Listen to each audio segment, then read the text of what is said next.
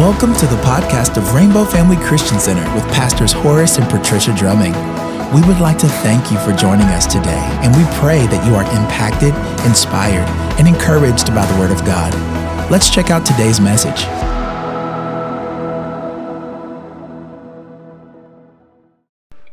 God is worthy. You know, the scripture says in the book of Revelation, it says, worthy is the Lamb. Worthy is the Lamb that takes away the sins of this world. You know, I believe that every time you and I worship, God wants you to get a picture of heaven.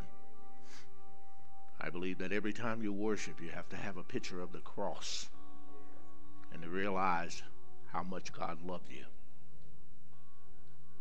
Every day I have these 3 large nails, and I remind myself that I cannot fail because of 3 large nails that Jesus took on my behalf.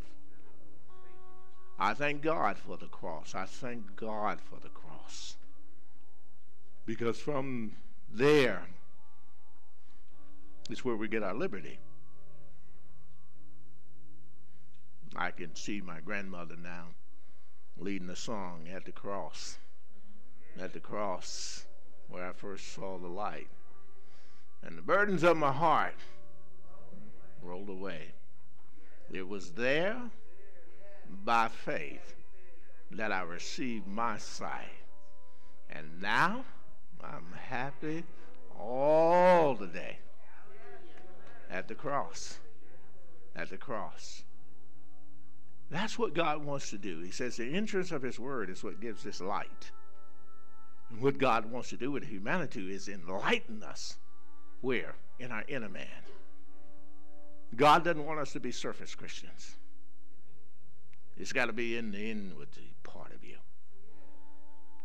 In the inward part of you, this is where you learn now with such joy that in him I'm living, in him I'm moving, and in him I have my being.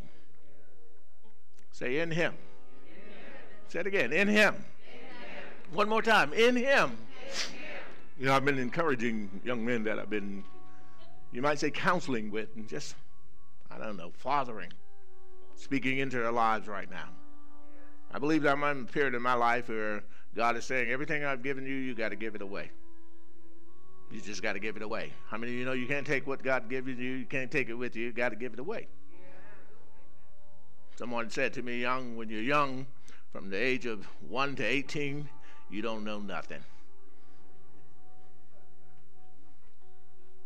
Literally, folks, I don't know if you know this, you go from simplicity to complexity. But the simplicity, even when you get to the complexity, if you go through the complexity won't seem hard at all. How many of you know it was much easier for you to be just a baby than it was for you to be 5 years old? Because as a baby, all you had to do is just make a little noise. Somebody fed you. Somebody changed you. I mean, who got up as a baby thinking about it? I got to go to work. I got to get this task and that task. Simplicity. See, sometimes we don't appreciate all of the simplicity of what God is doing with us. But everything goes from simplicity to complexity. And that's why I believe the Bible says, to whom much is given, but he's taking you through these steps. And this is why all of us, the scripture says to all of us, it says, don't despise small beginnings. It's a step by step. Faith is a step by step journey. Someone look at your neighbor and say, I'm on a journey this morning. You're on a journey. You're on a journey. And the wonderful thing about this journey is the Bible says, then rejoice in the Lord. While you're taking this journey, you know that God is taking you from glory to glory, from faith to faith. God is taking you from the simplicity to the complexity, but you will be able to do all things through Christ, who strengthens you. It just won't seem hard. How many of you know the Bible says, my yoke is, and the burdens are? Didn't say that you didn't have burdens. I love that, because I would sometimes I would want to pray, Lord, take the burden, take the burden. Lord, I said, no, I'm not. You remember Paul saying, God, this messenger of Satan sent to buffet me in my flesh. I've been seeking you out, God. 3 times I've sought you out. And God said, but what? My grace is sufficient. God has given all of us the sufficiency. That's why when these young people were singing and the band was playing, your presence. How many of you know what happens when you get into the presence of God? In his presence is what? What do you remember Jesus saying to us about joy? He says, I've come that your joy might be what? You need to be full of joy every day of your life. But it's the reason that you can have such a place, a joy, is that you draw near to God. The Bible says if you draw near to God, what will happen? What's the correspond? He will draw near to you. And what happens when you're in the presence of God? Just joy. What does that mean? I'm not worried about anything. I'm not fearful of any man. I'm not so careful to think that if God is for me, who can be against me? God is surrounding me with what? Favor. And what did he say this favor is like? It's like a shield. Then none of these weapons, didn't say that there won't be weapons, folks. There are weapons. But none of the weapons that are formed against me, they're not going to prosper. Tongues are going to rise up. People are going to say some things about you that can, and in an outside of Christ would be devastating. But he says, let them speak, because I will condemn that, and I will do what? Prove that to be wrong. How many of you would like to have Jesus as your trial lawyer? Amen. You're going to win every time. I don't know about you, but I've been reading my Bible, and he has never lost a case, and he never will. There is no failure in God. But 3 nails should always remind you that you too will never fail. Come on, say it with me. 3 nails, but I'll never fail. Why? Because he nailed all of your sin to that cross, and he set you free. And it is for freedom that he set you free. It is for a liberty that you are supposed to take every day, knowing who you are in Christ. You will never, ever feel successful until you know who you are in Christ. Because the world will always confront you with how you cannot make it. We are living according to this age in what we call a cancel culture. People are always looking to cancel. I don't want you to rise. I don't want you to be at the top. So I will pull my support. I will pull my following. And what God is saying, I don't need you following men. I need you what? Following me. Follow hard after God, David would tell us. And he says, and early in the morning, rise up and seek him. It's like I was sharing with my niece, my great niece actually, and I was asking her one day, watching her just so busy with her phone, and you know what I'm talking about. Young people just don't have time to look up at you and talk to you anymore. And I traveled a long way, and I was glad to see her, and I wanted to have a dialogue with her, but she was so busy with the phone. And so I just asked her, I said, what are you doing? And, of course, she was looking at her Facebook account, her Instagram, her TikTok, and all of the other. And so I just asked her, I said, how many followers do you have? She's 12 years old at that time. She's in college now, but she was 12 years old, and I'll never forget that. And she says, I have 1,700 followers. Do you know everybody that's on your list of so-called followers or people that are on your friends list are really not friends at all? But I'm telling you, when you have Jesus, the Bible says you have a friend. You really have a friend that will stick closer than whoever is your true friend. People come, people go, people leave you. Sometimes it's not leaving you by abandonment, but simply people, they leave this earth. But God, He's with you. All of us have an expiration timeline, but not God. Not God. I'm glad you're here this morning. I'm glad for all of those that are viewing. I'm glad for all of those that are listening, those who are present here today. Go ahead and be seated. We're going to go further into this journey that the Lord has us on today. And I shared with you last week as we were closing the service that I felt like the Lord was saying to me, go back and revisit some things. How many of you know that every now and then you need to go back and revisit some things? I think the scripture would say it to us like this. It says, there are things that you have to return to. Things that you love, you have to return to. Who you say you love, you have to return to, because sometimes we can have drifted away and don't know that we've drifted away. I learned this through a nautical lesson that somebody was giving me. I had a friend, a good friend of ours who lives in Texas now, but he was a naval commander. He operated or was a commander for a submarine.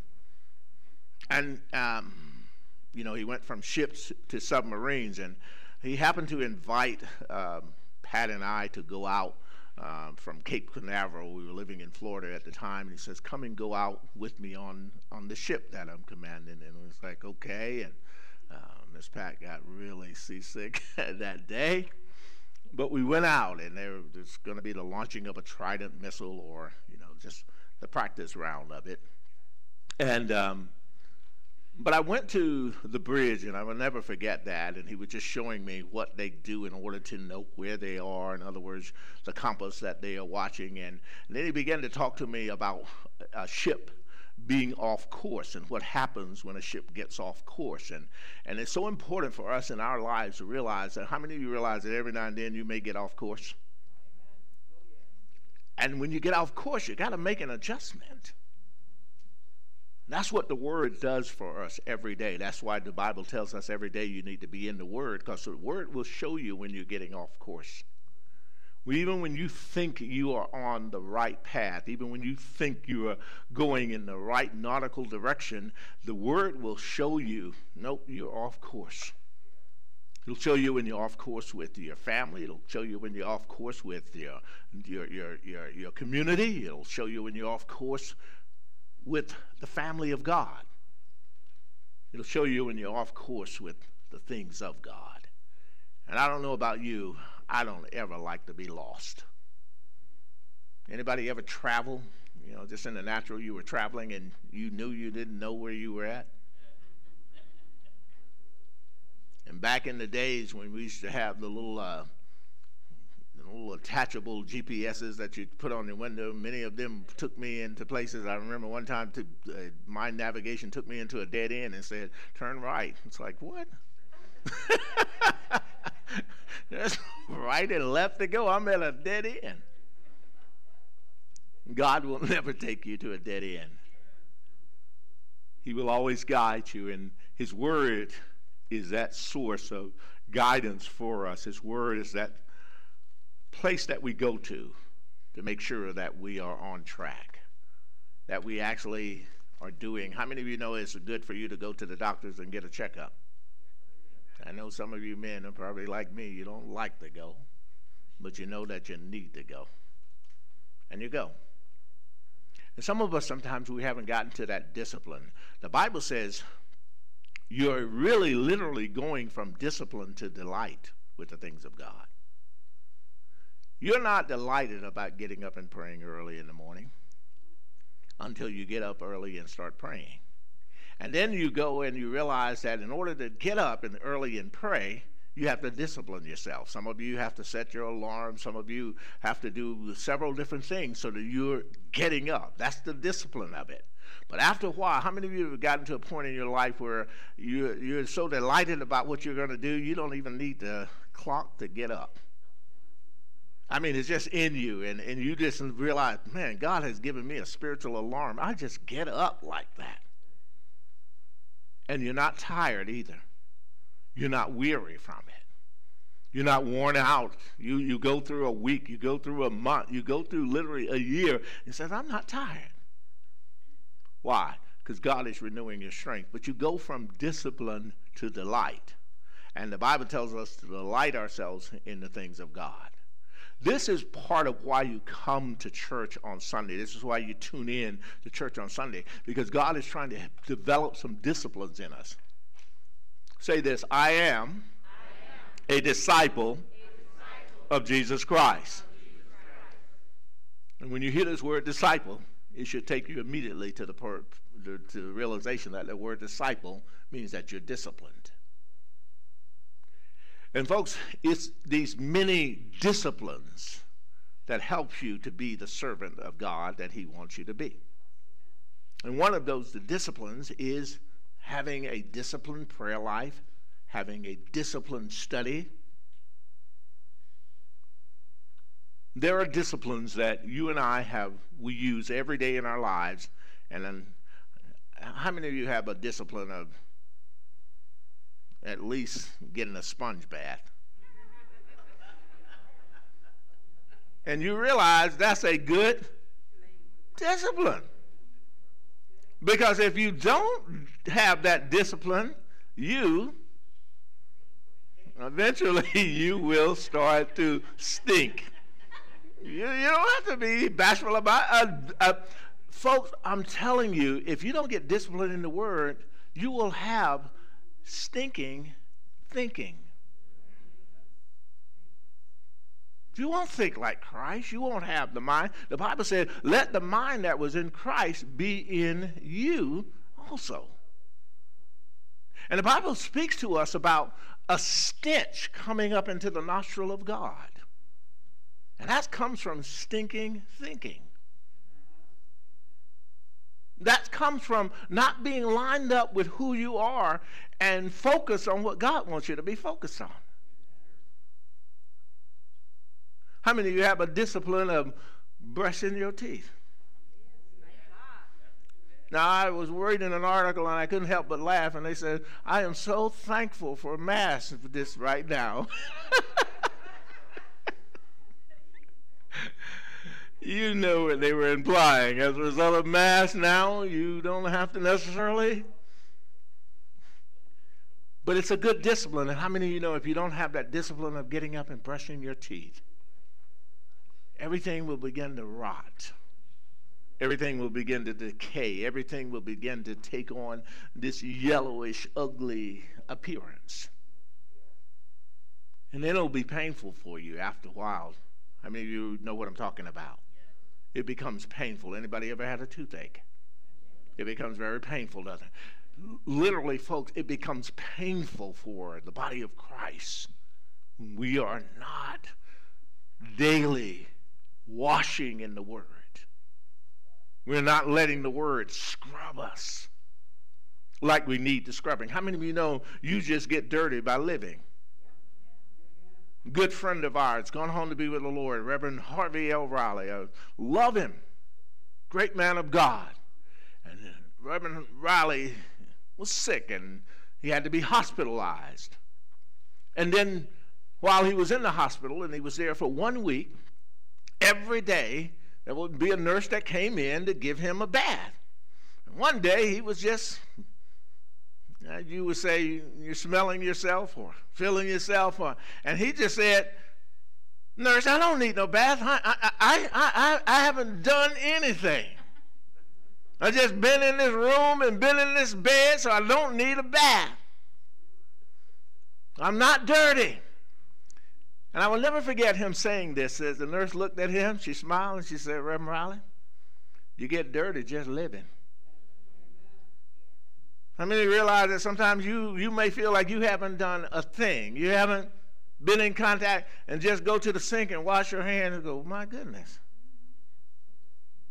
that dirt coming off." I always tell people sometimes you might want to bathe with a clean white bath cloth so you can see that you got dirt on you. Though you may thought you were smelling good and looking good. I was listening to a pastor. I don't know how I ended up on this particular broadcast, but he was talking and he caught my attention because he said, you know, what if I was sitting on a pile of manure? He said,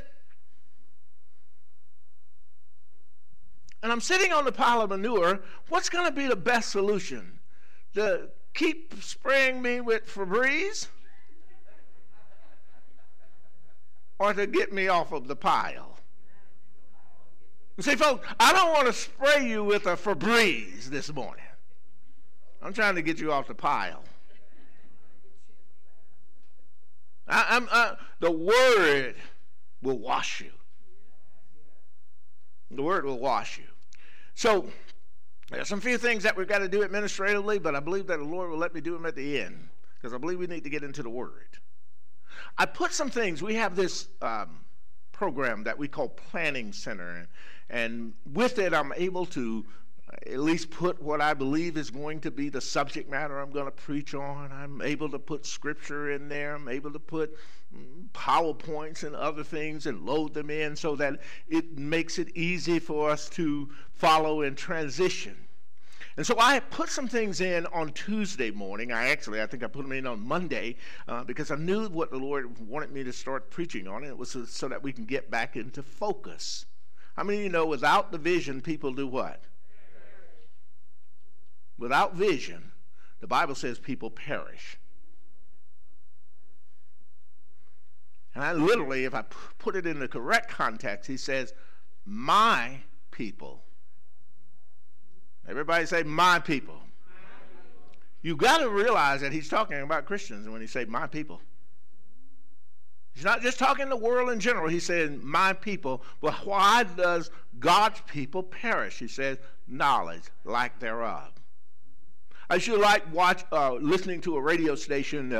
WOL was down on 8th Street in Washington, D.C., and the owner of that station was a lady by the name of Cathy Hughes. Many of you know or heard of Cathy Hughes. And Cathy Hughes used to always have a segment every morning, and she would always say this. She would say, knowledge is power. Say that with me. Knowledge is power.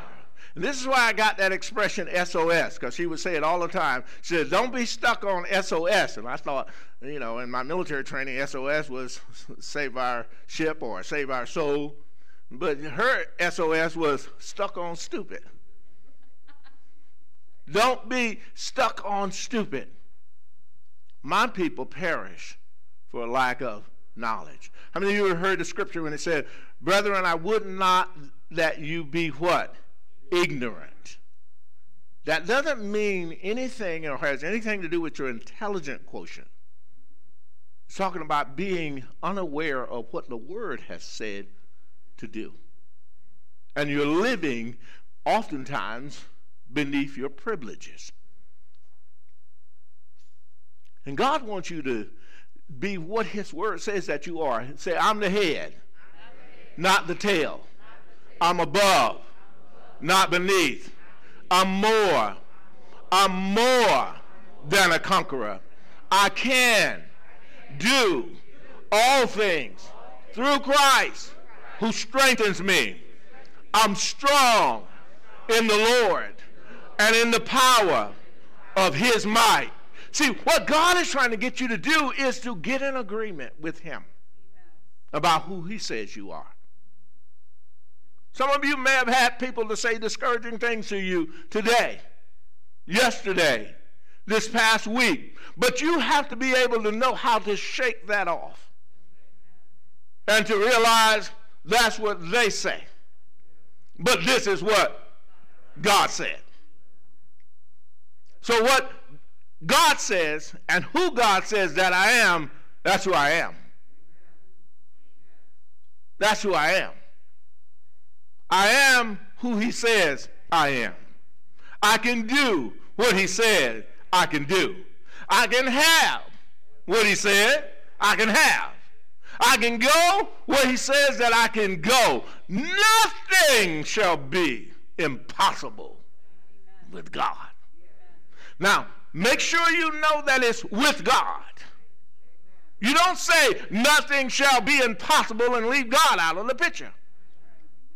You don't say I can do all things and leave Christ out of your picture. You have to stay focused. It's in him we live. It's in him that we move. It's in him that we have our being. Stay focused. He who keeps his mind stayed on Jesus. He who keeps his mind in focus with the word of God. The Bible says, you just got peace. And that's why the Bible then starts to talk about, people are wondering, why you got so much peace? You got peace that passes all understanding.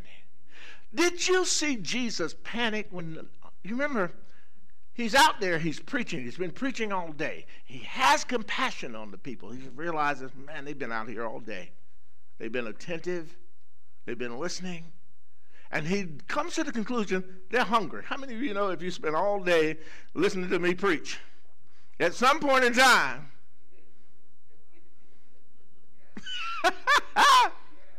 you hungry. But Jesus said the distance that they'll now have to go in order to secure something to eat, that's too much. Why don't we just throw a banquet on their behalf? I mean, you know what his disciples said. His disciples were basically saying, send them away. And Jesus kept saying to his disciples, no, feed them. Feed them. And you've heard me say this.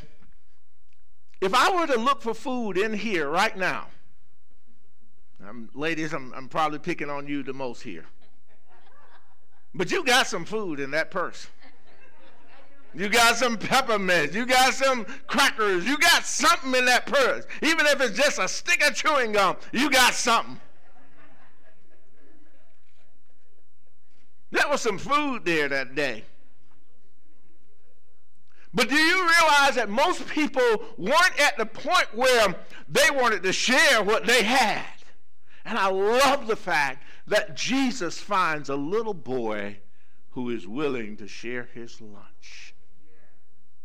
I don't think that the disciples were that excited about it, because I think their attitude was, you see, Jesus, this is all we could find. How many of you remember what that was? 2 fish, 5 loaves of bread. And don't be looking at that loaf that you go to the grocery store and get. It's not that at all. Anybody got a silver dollar here today? I have one out in my vehicle. But anybody know what a silver dollar pancake is? That's one of them little pancakes. That's one of them ones that I said, don't even put that on my plate. Do you have something that will fill up the plate if you're going to put a pancake on it? Don't be putting on a little silver dollar pancake on it. But that's what that little boy had, 5 little silver dollar pancakes. So children, when you hear that he had 5 loaves of bread, they are not the loaf that you get slice after slice after slice. No, it's 5 little silver dollar like pancakes. Enough to put, what do we call them? Sliders. When you go in, they're supposed to be appetizers. They're a little slider that's like, it's just big enough for you to just slide in your mouth and that's it. And so I believe that his disciples brought these little sliders and said, can we slide on out of here, Jesus? There ain't enough food to feed all these people. And Jesus, you remember what Jesus said? Bring that to me. Bring that to me. Bring that to me. Folks, do you understand that in your giving, sometimes we don't think that we have enough, and God said, bring that. Bring that with a cheerful heart. Bring that like that little boy brought that little small lunch. And you know what Jesus did? The Bible says he took it. He blessed it.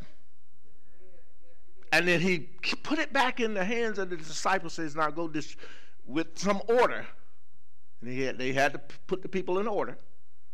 Go serve. How many of you realize that when you get people in order, you tell them, sit at this table, sit there, sit here. Now, they're not at tables. They're literally having to sit on the grassy area. Some of you have been to picnics. You sit on the ground before. Well, that's pretty much what happened. They got them in order, and they sat them down, and they began to start feeding people. 2 fish, 5 loaves that got multiplied that day. And how many of you know that the Bible says everybody got fed? And how many of you know that the Bible says it was stuff running over? We call it leftover. How much? 12 baskets. I truly believe this. I can't validate through Scripture, but I just believe, this is me. I believe it went to that little boy. I believe it went to that little boy who was willing to give up his lunch so that others could be fed. See, sometimes, folks, it's just giving up our lunch. It's having that mind of Christ. I'll give up my lunch. It's having the knowledge of knowing that God can take what we have and multiply it and make a tremendous difference in the lives of multitudes of people. But you can't have an attitude. You can't be focused on God and say that you're focused on God and not be willing.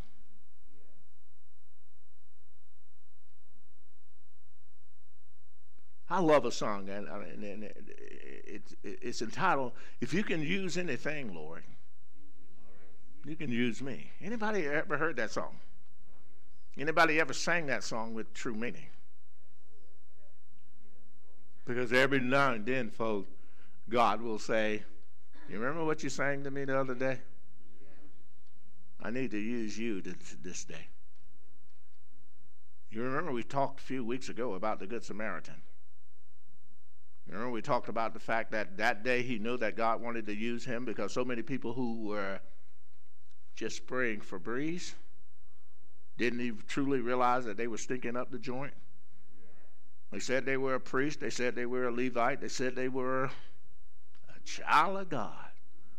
But when they had an opportunity to truly serve, you know how we use that translation that says they took a different angle. They were angling themselves away from what God was calling them to do that day. Folks, when you stay focused on God, he's going to always keep you in a straight and a narrow path. The path is going to be straight. The path is going to be narrow. You're going to look around and go, "Man, there's not a lot of people doing this, God." I said, "I know. That's why I chose you. That's why I chose you." Sometimes, folks, when God chooses you, he has already asked other people to do it, and they refused. There's a man out in Arkansas. His name is Happy Caldwell. Literally, that is his name, Happy. Mom and Dad named him Happy because he was always smiling as a baby, and so it's a perfect name for him, Happy. And Happy lives in Little Rock, Arkansas. And I remember him sharing something that was very humbling for a preacher to share. And he talked about the fact that the Lord wanted him to do a particular task. And he was bold enough to ask the Lord. No, the Lord said to him, he said, when he went to the altar, the Lord said to him, "Happy, you were not my first choice." And Happy said, "Where was I, God?" I mean, sometimes people want to know, well, where was I in this sequence? He says, "You were the 7th minister that I had to ask. 6 of them went ahead and rejected." So it's oftentimes humbling to know that, yeah, you might have not been the first, but perhaps you have to look at it with perspective. You were the first to answer the call. How many of you are willing to answer the call of God today? I believe that during the course of this message, you're going to hear something from God in your life that he's going to call you to do. It won't be me asking you to do something. It's just something that you're going to hear during the course of this message that you're going to know that you know that you know God is calling you to do. And if you have the focus and if you keep focused, you'll realize that I've got to stay with what God has called me to do. You don't look around and say, "Who else is going to come with me?" Say, "Send me, I'll go, Lord." That's the attitude that you have to have. Send me, I'll go. Now, I'm going to say to you, every now and then when you look around, you will find that there are others that are going to be serving with you. But even when you look around and you don't see anybody serving with you, what is your mindset? I'll still serve you, Lord. Now, I put together some slides. I hope that they are visible to you. I put them in colors, and I realized they look great on my computer, but I didn't quite test them up here on the big screen. But would you get that first slide? We're talking about the power of vision. And I'm going to give you some things that you should be doing in order to activate vision. You remember I just said to you a moment ago, without the vision, what happens to people? They perish. You've got to have vision. You got to have vision. And in order to activate vision, you have to invest in prayer and hearing from God. This is why we say to people, you need to be a part of every time there's a prayer meeting in your church, at least once a week. Come on, tell me when there's prayer in this church. My wife just yelled out, every day, 7 days a week, 5 a.m., you can tune in to prayer. It is led by the women in our church, and I'm thankful for that. I would love to have a 7-day-a-week men-led prayer, but I haven't had anybody step up to the plate. How many of you know Pastor can't put everything on his plate? You need skillful, diligent, faithful, and committed people to do ministry. Oh, you men, don't shrink back in your chairs like that. But I said, God's going to speak to some of you. And you need to say, yes, Lord, here am I. But you have to invest in prayer. So every day of the week, 5 a.m., there's an opportunity for you to jump into prayer, to invest in prayer. When else? Perhaps you're not one of those early people. Oh, Pastor, I don't do early. Okay, you don't do early. Is there another opportunity for people to pray? Every Wednesday, 6:30. I don't care if you're in your car. You can say, well, I was on my way from work. Well, tune in. Tune in. While you're driving, tune in. I won't ask you to raise your hand while you're driving. You need to keep both of them on the wheel, but you can still be in prayer. When else can you do this? Every Saturday at 10 a.m., we're praying. 10 a.m. I don't care. Get your big bowl of cereal. But get in there and let's pray. While you're eating the cereal, I'll be praying. Just join with me. Where 2 or 3 are touching and agreeing, God says, I'll be in the midst of it. So if you missed Monday at 5 a.m., Tuesday at 5 a.m., well, you got a chance to jump in there on Wednesday at 6:30 p.m. You're one of those people that you operate better in the evenings. Okay, jump in there on a Wednesday evening. Well, if you miss Monday, Tuesday, Wednesday, Thursday, and Friday, because you were so busy, you have to go to work, you've got to get the kids ready for school, you got to do all these things. Well, Saturday morning, get up and get in prayer. Everybody say invest in prayer. I'm just trying to show you where your opportunities are so that you can do what I'm sharing with you here in order to activate vision in your life. You've got to be a man or woman of prayer. How many of you remember when Jesus is overturning some things in the temple? Remember what the statement that he makes? He says, my house shall be called what? You can be doing a whole lot of things, and even things that we would say in the temple. But God's saying one of the most important things that you can do in the temple is pray.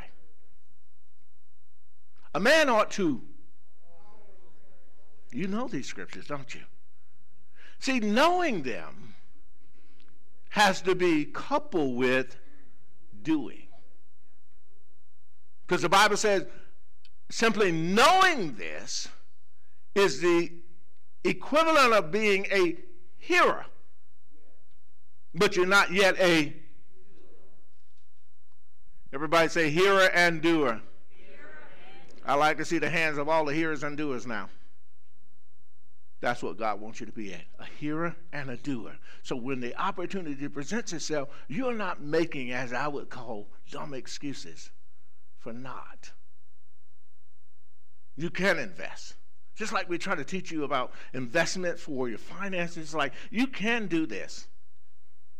How many of you are coffee drinkers in here? Most. So, how many of you are tea drinkers? Yeah, some of you. And some of you will replace the tea and the coffee with a Coke in the morning because you're still getting that caffeine. Yeah, that's true. I see people go get big gulps early in the morning. It's like, a big gulp this time? Yeah. Folks, just deferring that cost of what it takes you to get a cup of coffee every day, or a cup of tea every day, or a big gulp every day. It could be an investment. I'm talking finances now, but that could be an investment that you make. But prayer is even more powerful than that financial investment that you make. So invest in prayer and invest in hearing God's word. This is why it's important for you to be in a Bible study. I know that we are primarily doing our Bible studies via Zoom, but like I've shared with the associate ministers in the church, make sure that there's a platform for people to ask questions now. Because a Bible study is not a study unless you get to interact in it. And folks, don't let people just keep talking to you, and you know you don't understand. Now, I would tell you, as a student during my junior high and high school years, even my collegiate years, I wasn't the most liked guy. Because I was that person in your class that when you thought you were going to get out early, I still had and the teacher would not let you go because she was going to answer But see, folks, I didn't just want to get wisdom. I wanted to do what the Bible said, get understanding. So some people, we hear stuff, but we don't yet understand the stuff that we heard. And God says, that's not going to be good enough. When you get this wisdom, when you get what the Bible is pouring out to you, make sure you understand. Why do you need to understand? So that you can apply it. Because if you still don't understand how to apply it,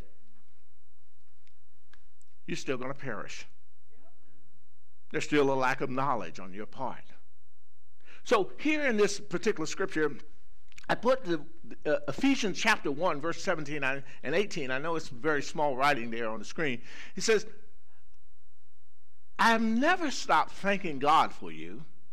I pray for you constantly, asking God, the glorious Father of our Lord Jesus Christ, to give you wisdom. Wisdom to do what? To see clearly and to really understand who Christ is and all that he has done for you. Verse 18 says, I pray that your hearts will be flooded with light. That your heart will be flooded with light so that you can see something of the future. Everybody said, I want to see the future. See, that's what vision does. So the Bible says God will show you a thing from the end before the beginning. Years ago, having the opportunity to be in what was then considered the world's largest church, 100,000 members was the membership total. And this was back in 1981? 83, thank you. I lose track of time there. 1983, we're in a church in Seoul, Korea, South Korea. Dr. Paul Young-E Cho, the membership is 100,000 then. I remember when his brother got ready to pastor a church, he seeded some members to his brother to get started. 25,000 members. Now that's the way you start a church. Just seed out 25,000. The church now is estimated at well over, I think, 500,000 members now today. The seating capacity of that church when we were there in 1983 was 10,000. And I remember the first time that I went there, I've never seen this ever. I've seen it at movies. I've seen it when Chick-fil-A is getting ready to open a new restaurant. People who camped out all day to get in. But I don't ever see that in any church. But when we drove up to go, and we were ushered in being, as we would call, foreigners. They had a special section. They had places where you could put on earphones and be able to be translated the message that was being preached. But folks, we passed 10,000 people that were on the outside, and joined 10,000 people that was on the inside. And when we got in there, I would say practically all or most of that 10,000 was in prayer. There's a mountain that this church has bought, and they call it Prayer Mountain. Just little small caves that are carved inside of that mountain that people just go up there and pray. Our good buddy Enoch Satima took me up to the place that he likes to go, and it's a little cave in Botswana, Africa. He says, Pastor, if I don't see somebody get saved in a month's time, something's not happening right in our church. And I go to the mountain and I pray. How many of you get concerned when you don't see somebody coming down to the altar to give their life to Jesus Christ? I don't know about you, but I do. I don't sleep well because I know that without Christ, they're going to perish. When sometimes I'm preaching, there is such a brilliant light over some of your lives that God is saying that's the one that needs to be saved this morning. And when I don't see that person respond to the altar call, I'm concerned about it. I don't have permission from God to go yank you up out your seat. Some of you I know run from me. You do. Because you're saying, what will Pastor see? What will he know that I don't want him to know? Some of you I know when I make a suggestion, when you reject it immediately. I didn't ask for this. This is just something that the Lord allowed me to be able to see. And oftentimes I would say, Lord, well, can I go just yank him up? That's huge, Jack. You need to be saved today. No. You have to freely come. You have to freely come. But it concerns my soul when people don't come, when they don't respond to the Word of God. Not to the point that I become depressed or oppressed by it, but I'm concerned. Because I don't know what's along your path that day or that upcoming week. And how many of you know that everybody that dies didn't go to heaven? I know you might get that impression every time you go to a funeral, because every funeral you went to, somehow, some way, the people who say or stand before that body said, I believe they were with God. I don't believe that. I believe that I've stood over a lot of bodies that did not go to heaven. Because there are times where people did not repent. They did not acknowledge that I need God. And when you acknowledge that you need God, folks, you stay in His Word. How many of you remember the scripture from Joshua chapter 1, verse 8? He says, Joshua, I'm going to need you to meditate in this word, what? Day and night. I'm going to also need you to observe to do it. And he says, and then you are going to make your way what? Prosperous, and you're going to have good success. So meditate daily in the Word. Meditate daily on God's Word and His will for your life. If I were to ask you to take a moment, take out a sheet of paper, and I'm not asking you this is kind of in a rhetorical way, but to ask you, write down the will of God for your life. And perhaps I want you to do that.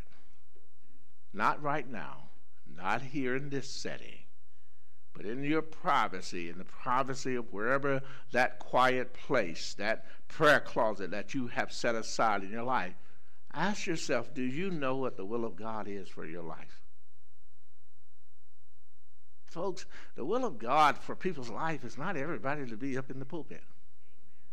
I don't know why when we start talking about the will of God for everybody's life, and it's like, Pastor, somebody told me they think I'm going to be a preacher. Please. No, you're not. See, I'm just straightforward enough to tell people stuff. I know people get upset with me, and it's like, who does he think he is? He's not the boss of me. But there are some of people that are not called to pastor at all. And trying to do it, they are going to go through tremendous pressure that they have not been built to handle. They've not been equipped to handle it. Folks, when you're called to this, you are going to, like Paul, you remember what Paul said to Timothy? He said, I'm teaching you, this particular lesson is on how to endure hardness. How many of you believe that church members are just gentle? Somebody should have raised their hand. Yes, some are. But most aren't. It's like this. People are going to generally be kind to you as long as you don't deal with their business. Talk about them, Pastor, but don't deal with me and my stuff. But when I start to deal with your stuff, the claws come out. How many of you have cats? How many of you are cat lovers? You have cats. And you haven't had them, what do they call it, defanged or declawed? The cat is all right until something, and all of a sudden those little things come out, and you go, man, those look like razors. And sometimes there are people that we know that are in our congregations, that are in the midst of the body of Christ, who they are friendly as long as they feel like you're talking about others. But if you get in their backyard, how many of you know we call that when neighborhoods, when people don't want churches to be built in their neighborhood, we call that a NIMBY. NIMBY, it's an acronym, not in my backyard. Build your church anywhere, but not in, we call that NIMBY. And there's a lot of NIMBYs. I've seen a lot of ministries literally go under because they ran up into the claws of a neighborhood who did not want a church in their neighborhood. You would think everybody would want churches in the neighborhood. And I've been to hearings and I listen to people, it's like, oh, the noise. Please. Soundproof walls, there's no noise emanating so loud out of the church that it would wake people up out of their houses. It's just not. Oh, the traffic. The church is 75 members. And you're going to have so much traffic you can't get out your neighborhood. But it's all about NIMBY, not in my backyard. Give me Jesus, but give me Jesus at a distance.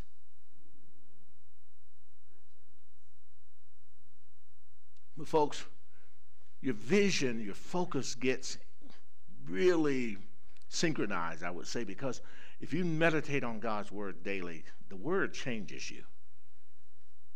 The word will change you. The word will soften your heart. In areas where it would be intolerable for you in certain situations, because of the word, it's not intolerable anymore.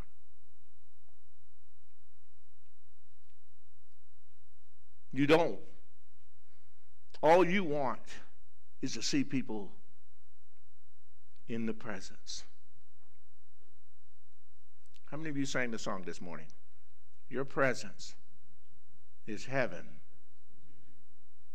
Do you want his presence to be heaven to anybody else? Or is just your presence is heaven to me, as long as me is being satisfied? Do you remember the disciples that I was talking about the food? They said, let's go get us some food. We don't care about that 5,000. They're on their own. But Jesus says, no, that's not how a servant of God reacts. They want it as much for them as they want it for themselves. But it's only when you're learning to invest in prayer, invest in the word, and then take that word and meditate on the word and the will of God for your life. This is from the Living Bible translation. It says, constantly remind the people about these laws, and you yourself must think about them every day and every night, so that you will be sure to obey all of them, for only then will you succeed. Anybody want to succeed? Meditate in the Word day and night and watch God help you to succeed. Next slide, please. Next slide is same emphasis, but a different scripture that I have for you. 1 John chapter 5, verses 14 through 15 is in this particular slide. And we are sure of this, that he will listen to us whenever we ask him for anything in line with his will. And if we really know he is listening when we talk to him and make our requests, then we can be sure that he will answer us.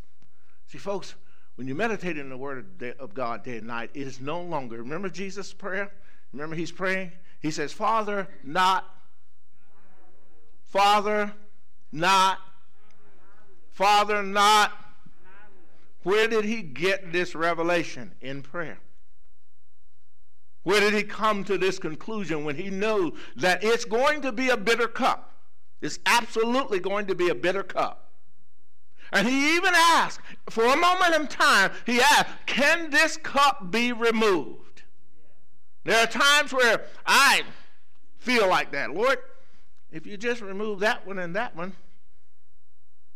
God said, no, I brought that one and that one.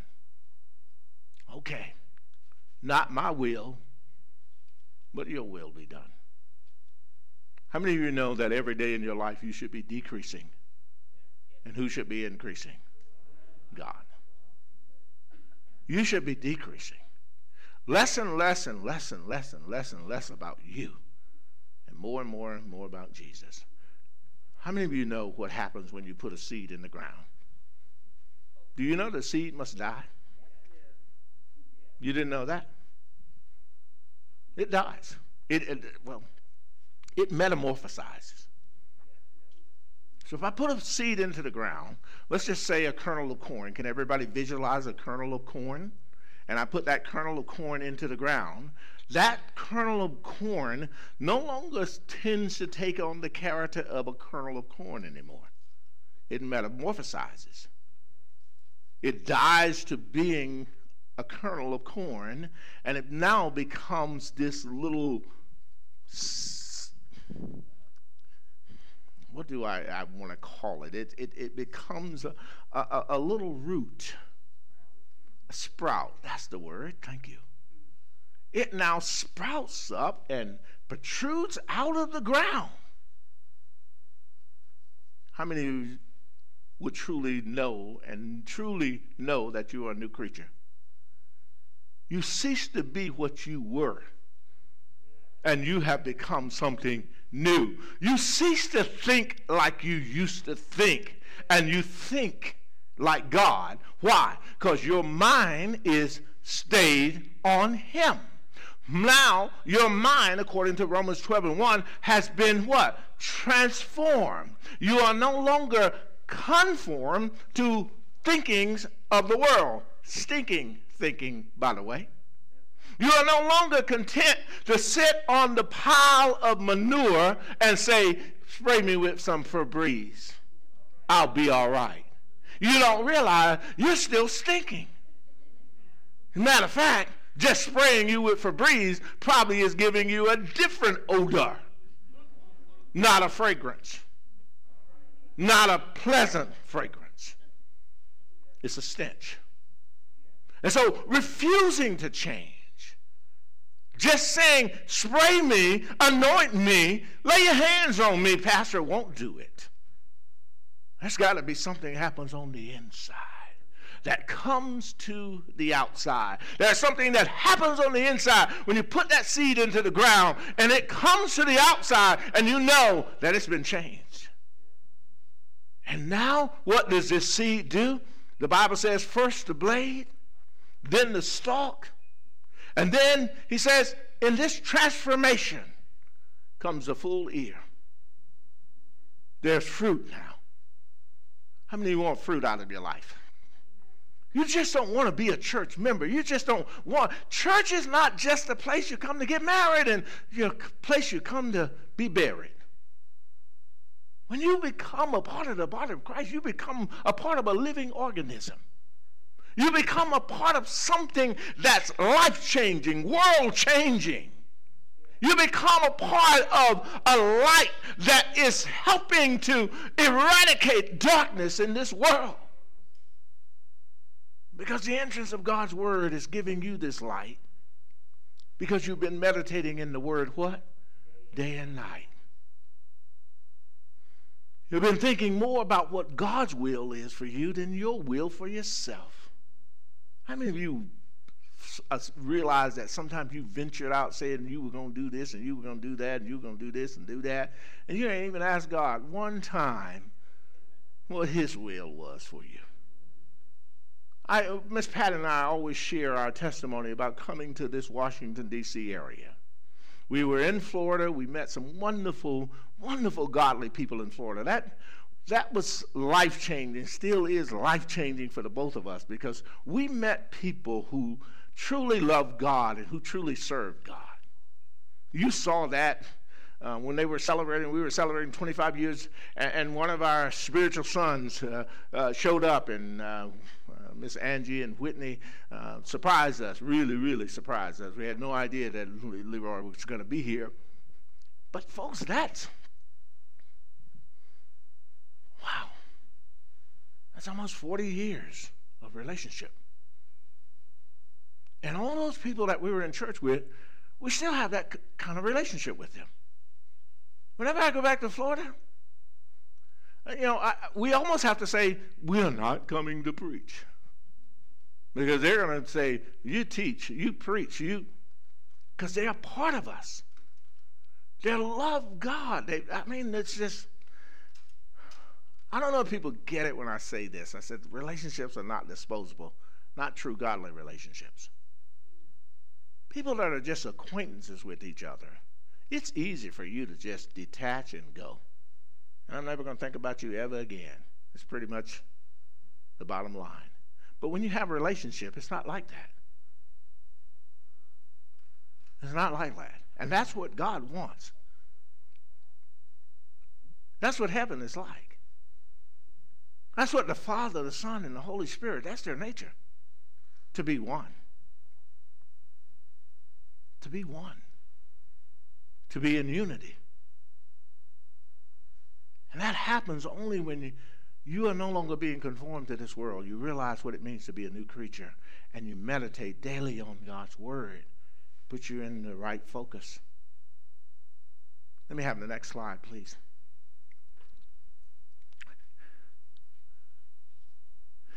Here's number 3 for you. Discuss your vision with people of faith. Why?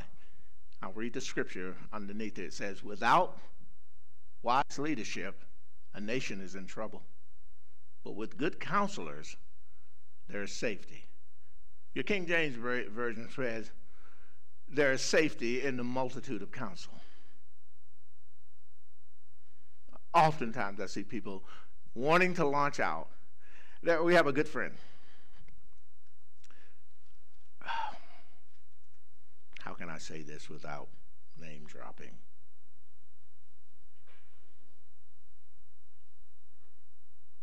I'll just say these qualities about. This is a person who has the largest BMW dealership on the East Coast. African-American man, wonderful person. Not just because he and I are in the same fraternity, but he's a wonderful person. But I can remember every time that the Lord gave him an opportunity to launch out into something, he wanted spiritual counsel. He didn't. How many of you realize that before you make a step, you want to make sure that that step is being ordered by the Lord? This is where you're not leaning to your own understanding on the matter. You are now what? Acknowledging God. I can remember even in the time when it would open, he would say, well, you two have to come down here and pray over everything. Can you imagine going into a new car dealership and just praying over the garage, praying over the cars that are there, sitting down praying with his staff? Success. God did this all through the Old Testament. This is the reason that Saul got in trouble in the Bible. Saul no longer understood the necessity of the man of God in his life. As a matter of fact, he's trying to go to battle. The prophet hasn't showed up. It's like, big deal. I can do what he do. And so he decides, we don't need the prophet. Besides, he's late anyway, isn't he? So let's get to it. And so he decides he's going to get to it without any spiritual counsel. And when the prophet gets there, he says, Saul, what is this thing that you've done? I mean, how many of you know there are a lot of things that people have started that didn't never should have started? I always relate this to marriages. I don't know, I care how many times I've said this, people still sometimes ignore it. I said, don't come to me and tell me, Pastor, this is our wedding date, and we need you to be available on this date and this time. I always feel like you should come and say, give us some counsel. Give us some counsel about this institution called marriage. And then after we get the counsel, if after that counsel the Lord says it's good that you should marry, then set a date. Don't put the cart before the horse. This little girl looked at me like, what in the world did he just say? I want you to see a horse, and I want you to see a cart that the horse is pulling. Now reverse it and put the cart in front of the horse. How will that work? It won't work. That cart has no control. You might be able to give it a push, and it might go down the road a little bit. But how many of you know what's going to happen to the cart without the horse really pulling it? How many of you know that's what happens with marriages? I'm going to say it. You're going to finish it for me. What God has let. Now, let's just be logical here. Do you think that God has put together some of the marriages that are out there? See, folks, this is the line that I have to help people to draw. It's what God has put together. Now, I'm not saying that after you got together that God can't make something out of nothing. He can. He can. However, he's saying your highest and best yield is to make sure you're equally yoked, that you have counsel. And this is what I'm saying. When you have a vision, you said this is a vision from God, sit down with people of counsel. You don't have to sit down with me. I'm not just implying that the only person that you can talk to is pastor. Absolutely not. But I'm saying you ought to know people that are full of the Holy Ghost. You ought to know people that are full of the Word of God, that are not going to give you the latest gossip, that are not necessarily going to tell you what you want to hear, but they will tell you what you need to hear. Some of you don't have friends like that in your life. You choose people that tell you exactly what you want to hear. And they be lying to you most of the time. They leave you. As soon as they leave you, man, they jacked up. Man, they are so jacked up. Because they won't be honest with you. We're talking about people that will have integrity to risk the fact that you may get mad with them for telling you the truth. Look, if my breath stinks, I want my wife to tell me. Because I don't want to be getting all up in your face and you be talking about, oh, Lord, Pastor Breath blew me out the building this morning. I would hope that my wife loves me enough, trusts me enough to tell me, you stink. And she will. Folks, you've got to have people in your life that will tell you like, my grandma used to say, tell you like it T.I. is. I don't know what that means, Prody. T.I. is? Tis? That's the way it is. That's the way it is.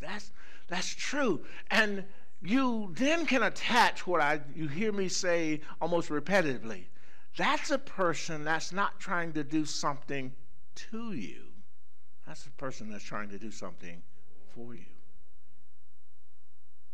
Trust people without wise leadership, you're in trouble. I know that translation says the nation is in trouble, but let's look at it individually. Without wise counsel, you're in trouble.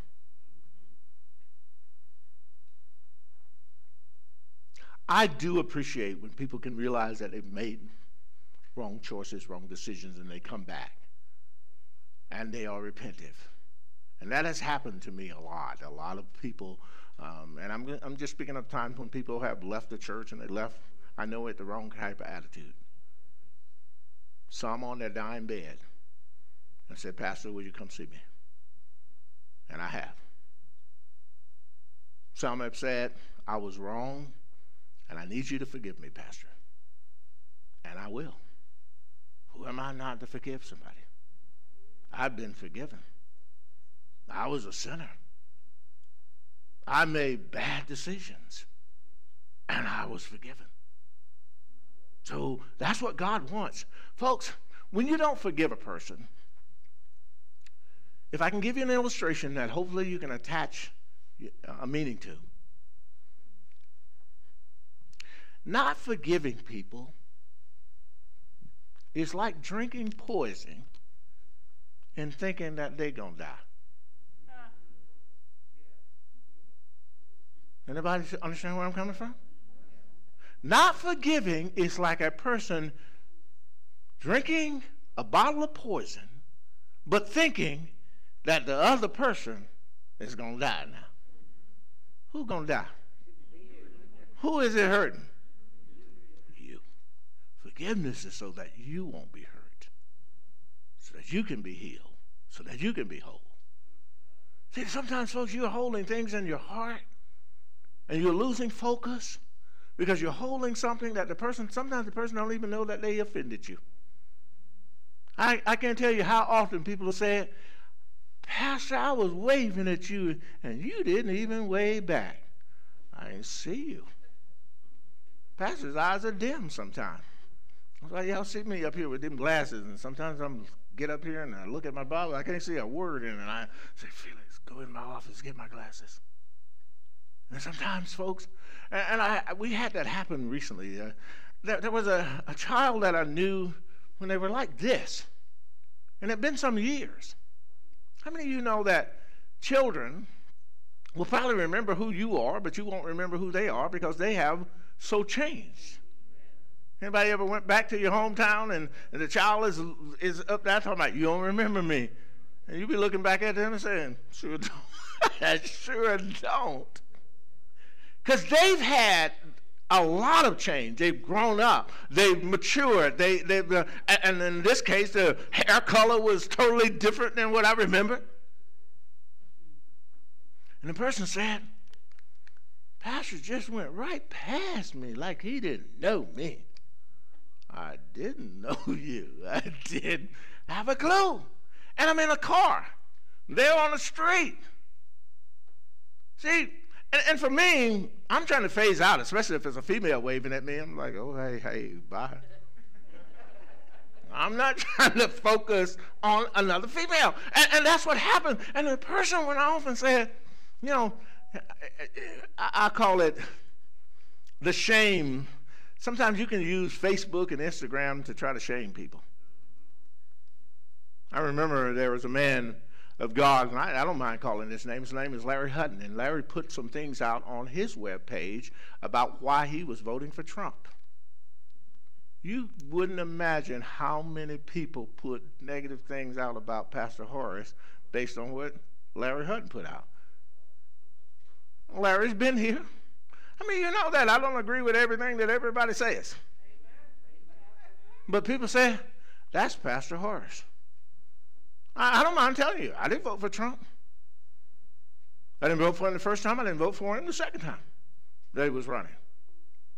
There are many things that I disagree. Look, I don't agree with everything that Joe Biden does. I didn't agree with everything that Barack Obama did. But what you say It's not always reflective of who I am. See, sometimes this assimilation by association is so wrong. How many of you know that everybody in church ain't a Christian? I'm sorry to bust your bubble if you thought so. But assimilation, you've heard it put in these simplistic and almost comical ways. You know, you can go out on the runway, stretch your arms out like this, and go zoom, zoom, zoom. That will not make you a Southwest airline. You're not an airplane. You can get on the railroad track and go choo-choo, choo-choo, choo. That will not make you a train. You can come in this house and shout, hallelujah, praise the Lord. That does not make you a Christian. You got to live this, my brothers and sisters. And it's going to put you to the test. People are going to put you to the test. Every now and then, pastors are going to put you to the test. We want to know if you are truly solid gold. How many of you remember a man named Abraham? He was Abram in the Bible. God changed his name to Abraham. He goes by direction of God to a mountain called Moriah, Mount Moriah. He has his son with him. What's his son's name?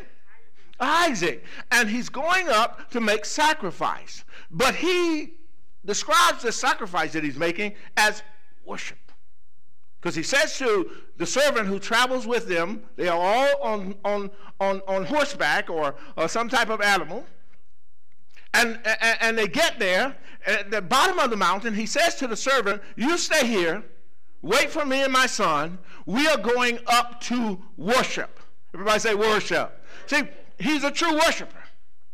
He saw whatever God was asking him to do as a form of worship. Some of you define worship as singing song. Worship is not singing a song. That is not singing a song. Worship is not singing songs. If I haven't been clear about that, let me make it very clear today. Worship is not singing song. Praise may involve singing some song. But worship is coming from your heart. It might happen during the course of singing. But worship is your vision of God where you say, I love him. I truly appreciate who he is in my life and what he's done in my life, what he's done in my family, what he's doing right now in the midst of our nation, in the midst of our world, in the midst of our church. You love God. And you begin to worship him.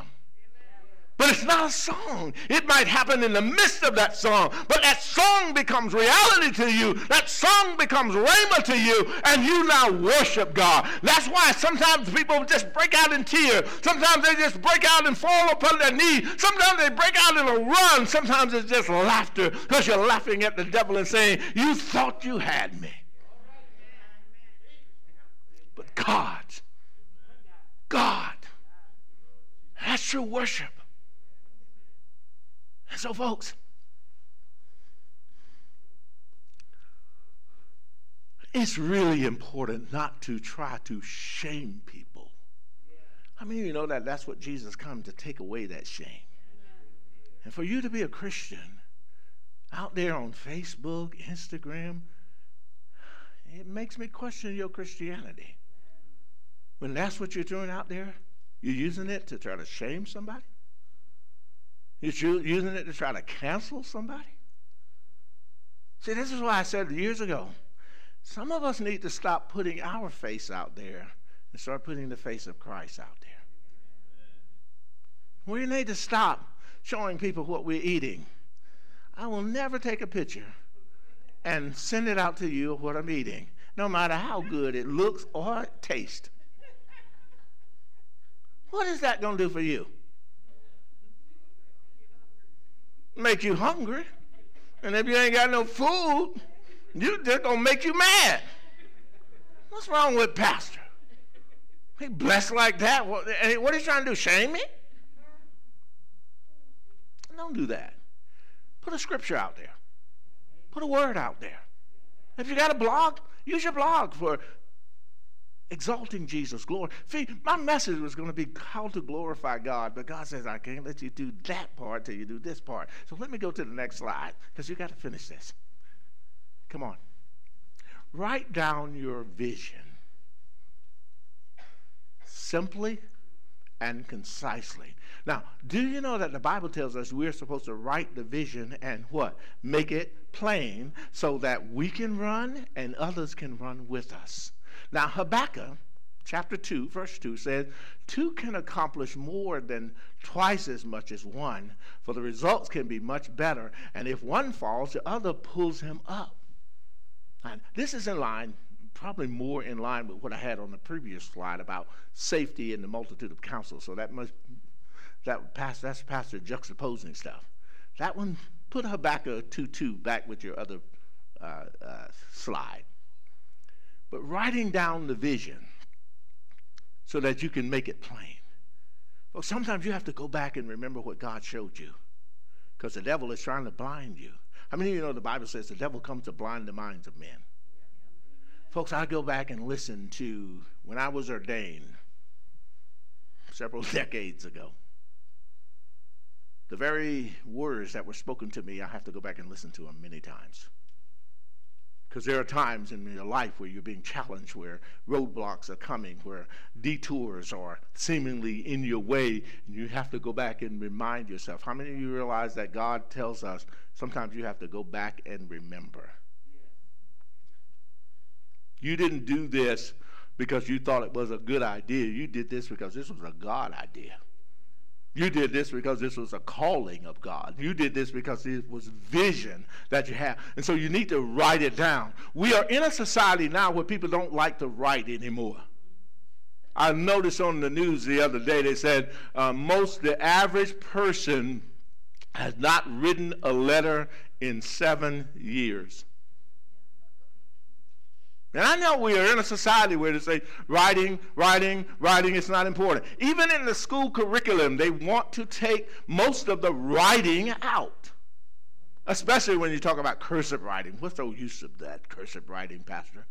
And I know you realize that, I can get, I don't know what you call a little square. All you have to do, sometimes I laugh at what I put down. So I just do like that. Because they're telling me my signature is really not that important. And so people get that mindset that I don't need to write anymore. And how many of you realize that people don't write? BFF.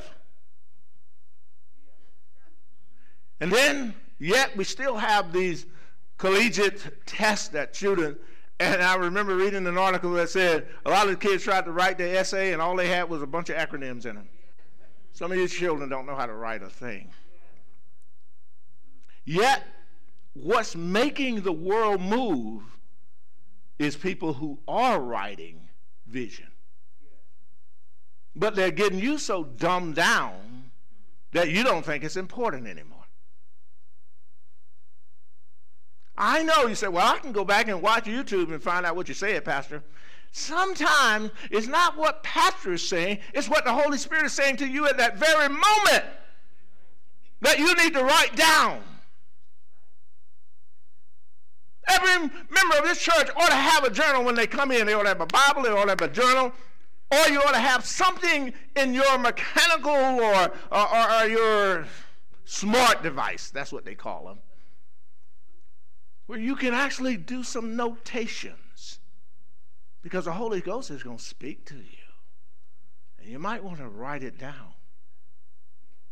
I got a photographic memory, Pastor, please. Ask you to save your life, to give 2 scriptures that Pastor preached today. And some of you be dead. I'll be preaching your funeral because you won't remember a thing. It's the truth. It's the truth. And God began to tell us to his people, write it down. I don't know if you even know, most of the decisions that are going to be made, even in the world that we're living in, because something was written. I know you have the mindset. How many of you realize that anytime that you're installing an app or you're doing a new upgrade to your software, it has this little thing says, I accept, I agree, and you haven't read a thing. You just push the button, and you don't realize. Like some of you don't realize, Facebook owns you. They own everything that you put out there. And some of you, the future that God has for you, the trail that you're leaving, can sometimes be your destruction. Some of you are putting pictures out there. Do you know that stuff never goes away? Look, your beloved Washington football team, the coach of the Las Vegas Raiders, all of this that's hashing out in their lives came from a bunch of emails.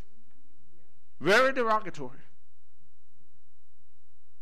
Very prejudicial. But it's a trail. Some of you are going to want to do some things in life, and somebody's going to go back in your history. And that little picture that you sent of your little body, they're going to pull it up. And you're going to want to be saying, well, I'm a godly woman. I won't go down that road any further. There'll come a time and there'll come a message where all of that's going to make sense to you.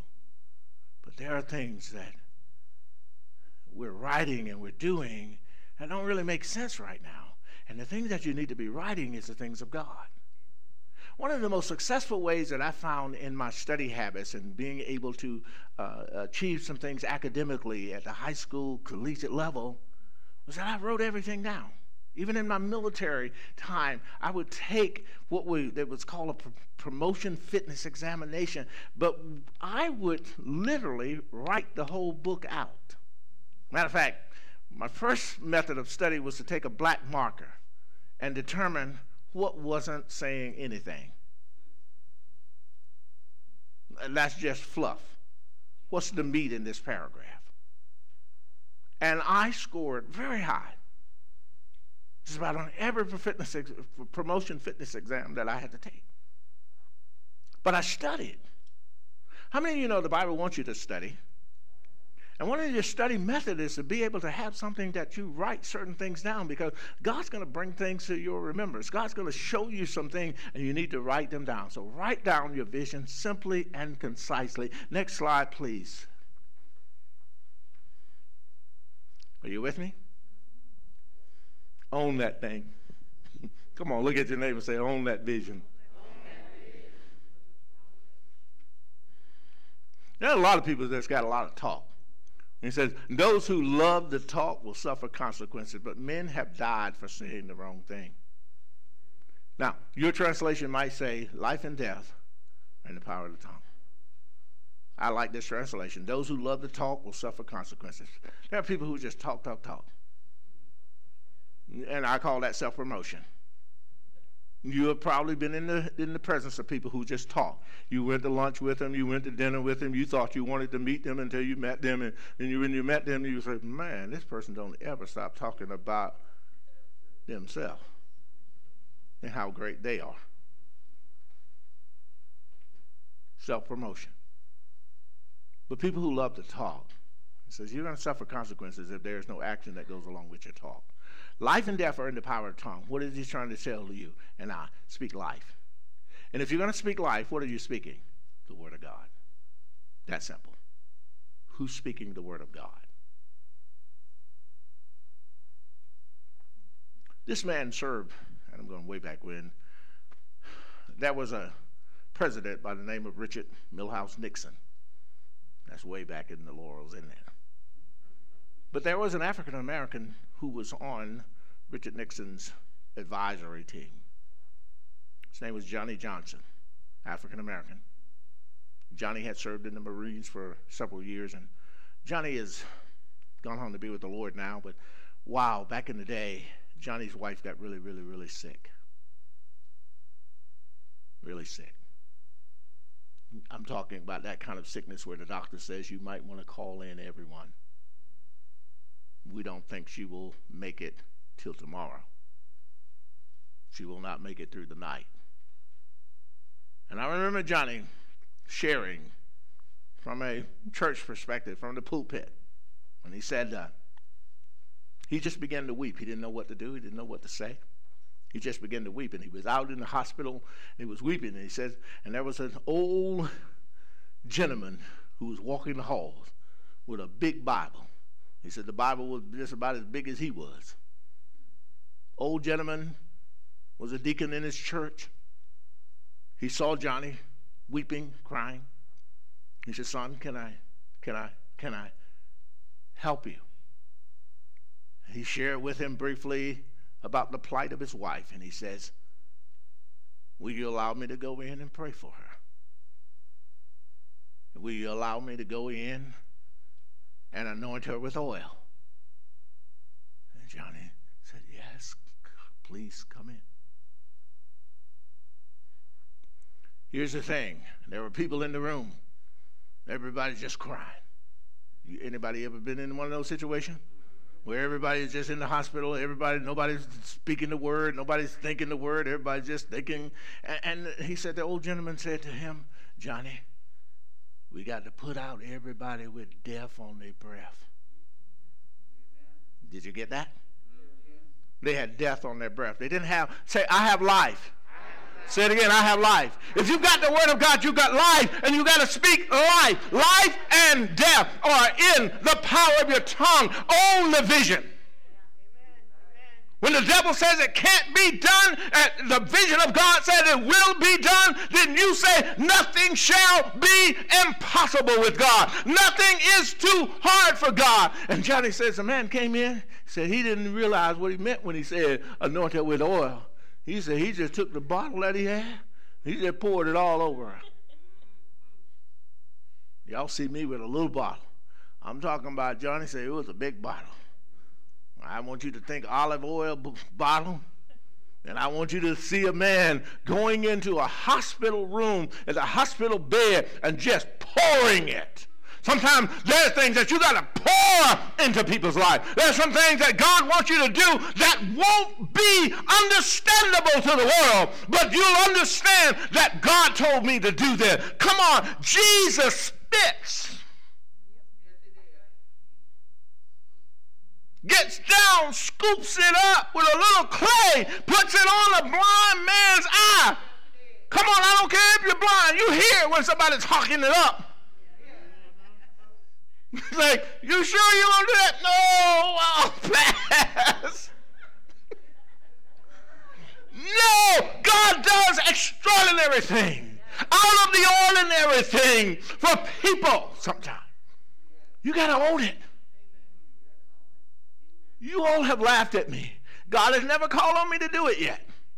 But I shared with you how I was right in front of the monument. I was coming back from Virginia across the 14th Street Bridge. I'd come down to Constitution Avenue is where that is. And I was stopped by the stoplight. I'm 2 cars behind the car that's first in line. And there's a young boy that's in a car. He's playing his music very loud. And it gets really good to him. It's worldly music. And he gets out. And I mean, the boy is dancing. His door is open. He is dancing. The light is red. But since he was stopped, he got out and he danced. I'm watching him. Wow. And the Spirit of the Lord quickened me that quick, and he says, if I asked you to dance for me like that, would you? How many remember David danced before the Lord? His wife said, that's not dignified. And you remember what David said? You haven't seen. I will be even more undignified than this. Stephen Hurd back there. I don't know if they're listening to me. It's an undignified praise. Somebody say it's an undignified praise. See, when you own the vision, whatever God is calling for out of your life, you're not worried about what he's going to think about you, what she's going to think about you, what they're going to think about you. You got your focus on what God said do. And David came back dancing. David came back, and the Bible says David got so happy he took his ephod off. I mean, he just took his coat off. And he began to praise God. It's all right, brother. Look, when Sister Betty people were living, she gave everybody, boy, a whole bunch of whistles. Everybody would come to Jericho, and they would have a whistle around their neck. And when they got to praising God, people would start blowing the whistle. Come on. Sometimes you got to shout it. Sometimes you got to blow the trumpet in Zion. You got to sound the alarm. You got to glorify God, magnify God. Let the world know you are not ashamed of the gospel. You are not ashamed of your Savior. Jesus lives. Own the vision. Own it. It's too big, sister. It's too big, brother. I serve a big, big God. Come on. Somebody didn't want David to own it. David said, who is this uncircumcised giant that thinks that he can defy the living armies of God? He began to say, my God is bigger. I don't care, folks. Let me say this about vision. If you could do it on your own, you would never need faith. So when God gives you something, it's bigger. It's bigger than you. And he wants you to start seeing it and realizing, I can do this. Goliath was bigger than David. Goliath in the natural was stronger than David. The Bible gives us a physical description of Goliath. He sure had a bigger head than David. Had a sword that David probably couldn't even lift up. But he realized, all I need to do is lift up my God. Somebody lift up the name of Jesus in this house. Because when you own the vision, when you own it, when you say, this is what God has given to me. This is the task that God has given me. This is the call of God on my life. You're not worried about what man can do. You're not worried about who's there and who's not there. As long as God is there, if God be for me, who can be against me? And you just keep pressing toward the mark of that high calling that is in Christ Jesus. I don't know, do I have another slide in there? I've got to finish everything God told me to finish. I've just got to finish it. Come on. If that's the last one, that's the last one. Folks, I came in this morning. I knew it was one more. Exercise and endure until the vision comes to pass. This is where Habakkuk jumps in again in the third verse. He said, but these things I plan won't happen right away. Slowly, steadily, surely, the time approaches when the vision will be fulfilled. I love that. That's written in the front of my Bible. I wrote that down when it concerns Rainbow Family Christian Center. Slowly, steadily, surely, time approaches when the vision will be fulfilled. God said to me, 120 people will gather with you and pray. But slowly, steadily, and surely, I know that's coming to pass. I believe that people will wake up in there and truly who are focused, they will begin to pray. You have the opportunity to do it without even physically coming to this building. But 120 people, that's all God said. Get your 120 people that'll pray with you and watch me shake and move some things. Yeah. But you know what? It's like I'm like the prophets of old. He said, but who has believed our report? Folks, there are things that will change in your home. There are things that will change in your physical health. There are things that will change in your children, things that will change in your finances if you just believe God. But I don't have people yet that fully believe that, and I know that. So that's why God says, don't despise the small beginnings. You see, sometimes you can just think, I've done all I can do. And you'll be like Elijah. You remember how Elijah got to the point he got so discouraged that he went up under the juniper tree and he says, Lord, can you just take my life now? Can you just take my life? The people don't want you, God. They don't want me. They don't want you. They want recreation. They want happy, make me feel good moments. They don't really want your presence. They sing about your presence, but they don't want your presence, God. But how many of you know that there is a remnant? I don't know if you've ever been in the book called Zephaniah. Zephaniah chapter 3, somewhere around verse 13, it started talking about this remnant.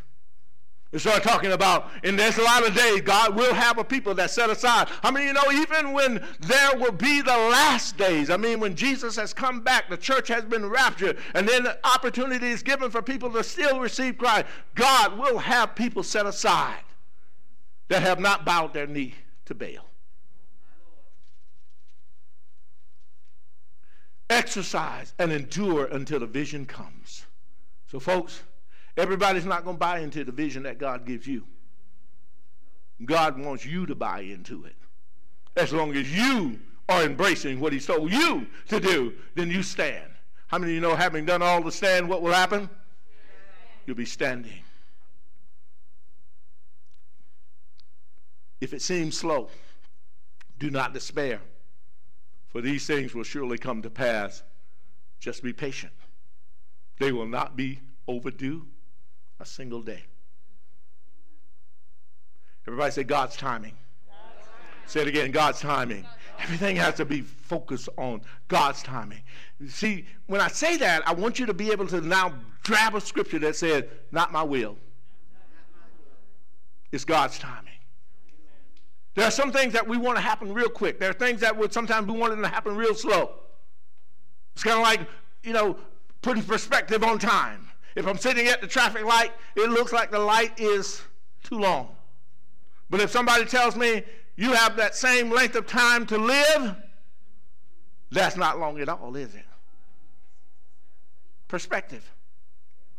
And what I am wanting you to do is to understand that Pastor's speaking to you about getting vision and keeping your focus on what God has begun to reveal to you concerning these last days. I speak of a scripture in the Old Testament about a tribe called the tribe or the sons of Issachar.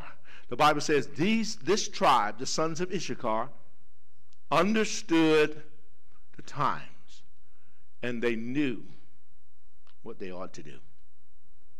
You're not going to understand the times of COVID. You're not going to understand the time of world collapse. You're not going to understand, folks, inflation it's pushing. How many of you know you're paying $1 more per gallon of gas than you did last year? I know the society is saying to you, get your order in now. But you are saying to what the world is saying, I don't really need that. My God shall supply all of my need according to my riches ain't stored up at Amazon. They're not at Walmart. They're not at Macy's or Nordstrom or whomever that you love to frequent. My treasures are in heaven. Say, my treasures are in heaven. Make sure that your treasures are in heaven. Make sure that you build your hopes on things that are eternal and that you're holding on to God's unchanging hand. But it's going to require vision and being patient with the vision that God has given you and knowing that God will take care of his people. He has always done that. There is always a ram in the bush. Hallelujah. Close your eyes for just a moment, everyone, just to block out distractions. That's all I'm doing it for. Some of you may not have accepted Jesus Christ as your personal Savior. Some of you may have accepted him, but you walked away from him for a period of time. And God is calling you to him this morning because he is the way. He is the truth. And he is the life. And more importantly, he loves you. And he doesn't want you to perish. He doesn't want you to just have a form of godliness, but you deny that he is the power, that he is the glorious one, that he is the healer, that he is your creator, that he is the author and the finisher of your faith, and that he will give you a measure of faith that you'll be able to do what is necessary in the days that we're living. If you're here, you're presently here this morning, sitting in this congregation, and that's you. You want to give your life. You want to rededicate your life back to Christ. I want you to just simply stand. Just stand. Be bold. I mean, own it this morning. And just be bold and say, that's me. Some of you are at home. You're watching, and the Lord is speaking to your heart. And he's saying, that's you. Now, look. I'm going to say to you this morning, just stretch your hand out toward that device that you're utilizing to view this service. Just stretch your hand out, because I'm going to pray for you as well as praying for those who stand in the midst of this congregation. Because Jesus came that you might have life and that you might have it more abundantly. Jesus came that you might live and not die and glorify the Lord. Jesus came that you might have eternal life, that even if you were absent from this body that you have, you would be present with the Lord. And he wants you to know that as long as you're in this body, he is present with you. His presence is heaven to me, will have great meaning to you, because you know him now as a friend that sticks closer than a friend. You become a new creature. Because why? You're going to invest some time praying.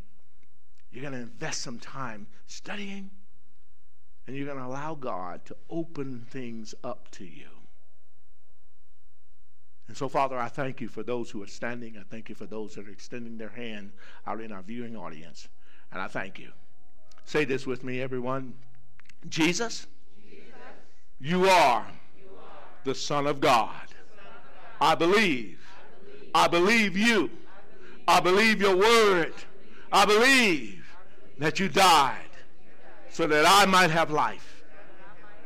Come into my life. Come into my heart. Right now.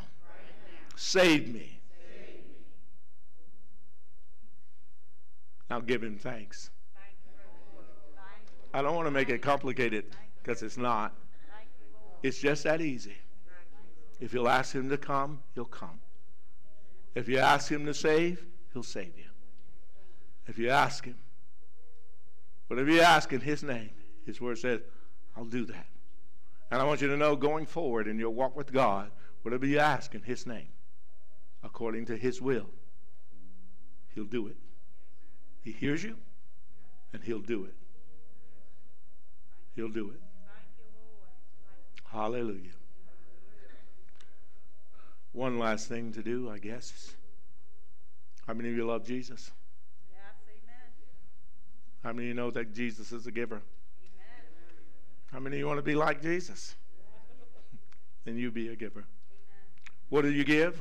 What the word says to give. He says, when you give, he'll give. Give back to you, good measure, pressed down, shaken together, running over. Will men give unto your bosom?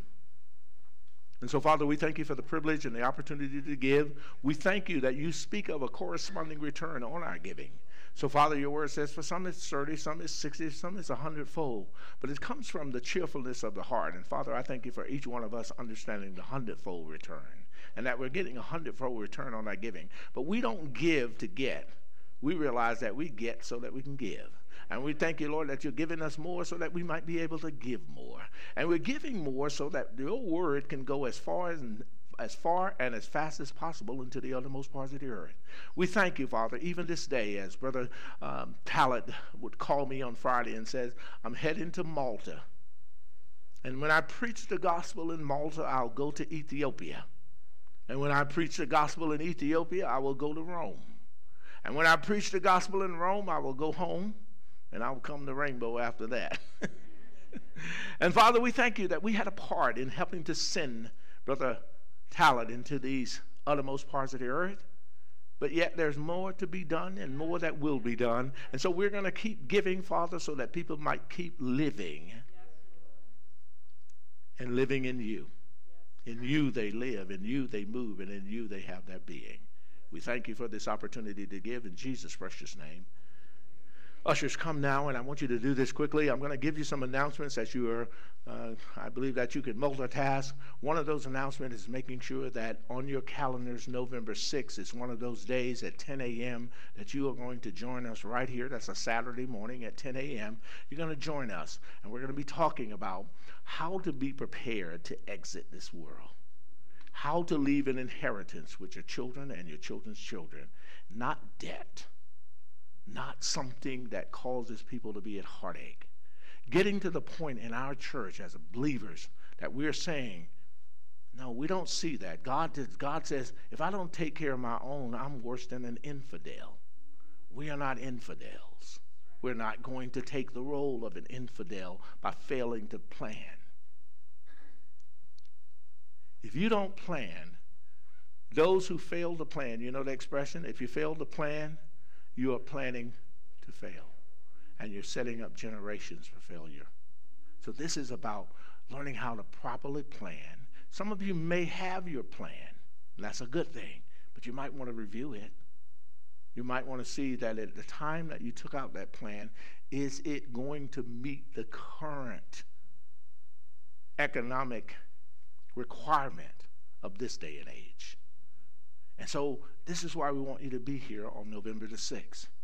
On November the 30th, we'll actually have a meeting, but it will all be virtual, where we'll talk about the business of the church. In other words, finances. We'll talk about some things that we've done historically, some things that we've been doing during this COVID period, some things that we've got to do beyond this period of time that we're living in.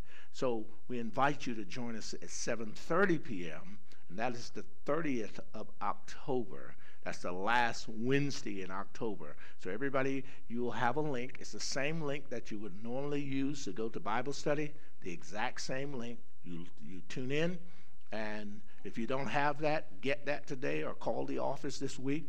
Get that link, because if you don't have that link, that means that you haven't been in Bible study. So it's the same Bible study link, and we'll use that on the 30th. Our board of directors, our church secretary, our church treasurer, they will be making the presentation for this. Pastor will probably have a few closing or opening remarks, but it's going to be informative, and I think we all need to be informed. Amen? So 2 important dates coming up, October 30th and November 6th. October 30th at 7:30. 27th, I'm sorry. Thank you for correcting that. The last Wednesday, she says it's the 27th of October. So October 27th at 7:30 p.m. It will be preceded by prayer, 6:30 to approximately 7:15. Let me lead you in some prayer. And then at 7:30, let's go into the business of the church. And then on November 6th at 10 a.m., get up. Get up at 8, get your shower, get dressed, have some breakfast, and come join us. Sister Benita will be helping us to facilitate a virtual presentation, but I think you will benefit the most by being here in the live presentation. So we'll have representatives from various areas, insurance, some perhaps from the mortuary side of the house, to help you to understand what's required in the times that we're living in right now, so that you can plan, so that you can have things in place, so that you can enjoy what God is saying about his amazing grace. Amen? Amen. So, if you're ready to give, come now. Undignified?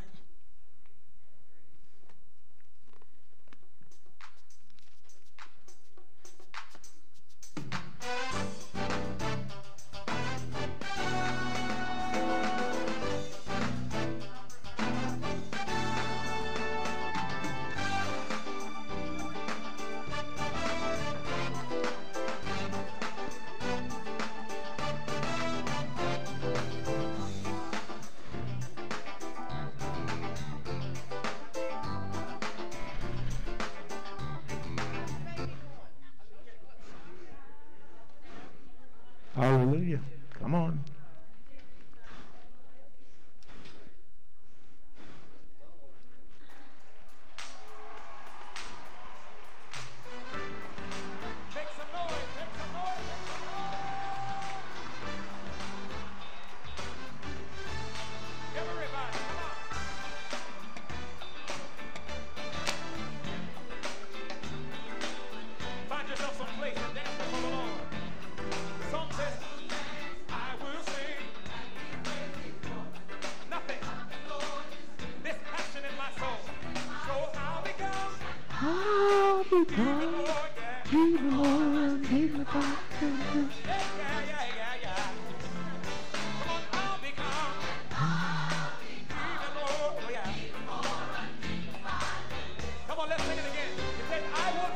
Come on, stand with us, church.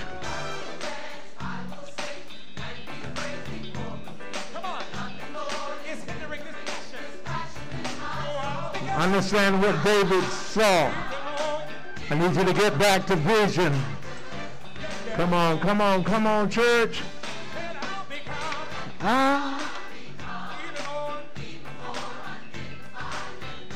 That's what David is saying. I own this vision, and nobody can keep me from praising my God.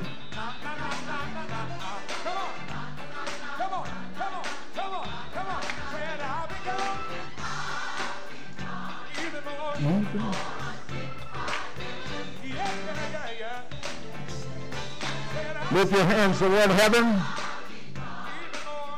Father, we are so thankful, so grateful to you for being the author and the finisher of our faith. We are so grateful and so thankful, Father God, that you order our steps, you set our conversations aright, you bless us when we come in, and we are so grateful, Father, as we are ready to go out, you will bless us when we go out. But Lord, we are going out knowing that we have vision, and that the vision causes us not to perish. And Father, we're going to keep our hearts and our minds stayed on you. We're going to let you order our steps. We will acknowledge you in all of our ways, and you will direct those steps that we take. And every step that we take will be a step of faith, because we want to please you. And we know that without faith, it is impossible to do that. But we will glorify you. We will magnify you. We will exalt your name. We will let the world know Jesus is the answer. It's in Jesus' name that we came. It's in Jesus' name that we go. Amen. Amen. And amen. Thanks again for joining us today. Here at Rainbow Family, our mission is to love God, love people, and change the world. If you would like to partner with us in any way, we encourage you to visit our website at rainbowfamilychristian.org.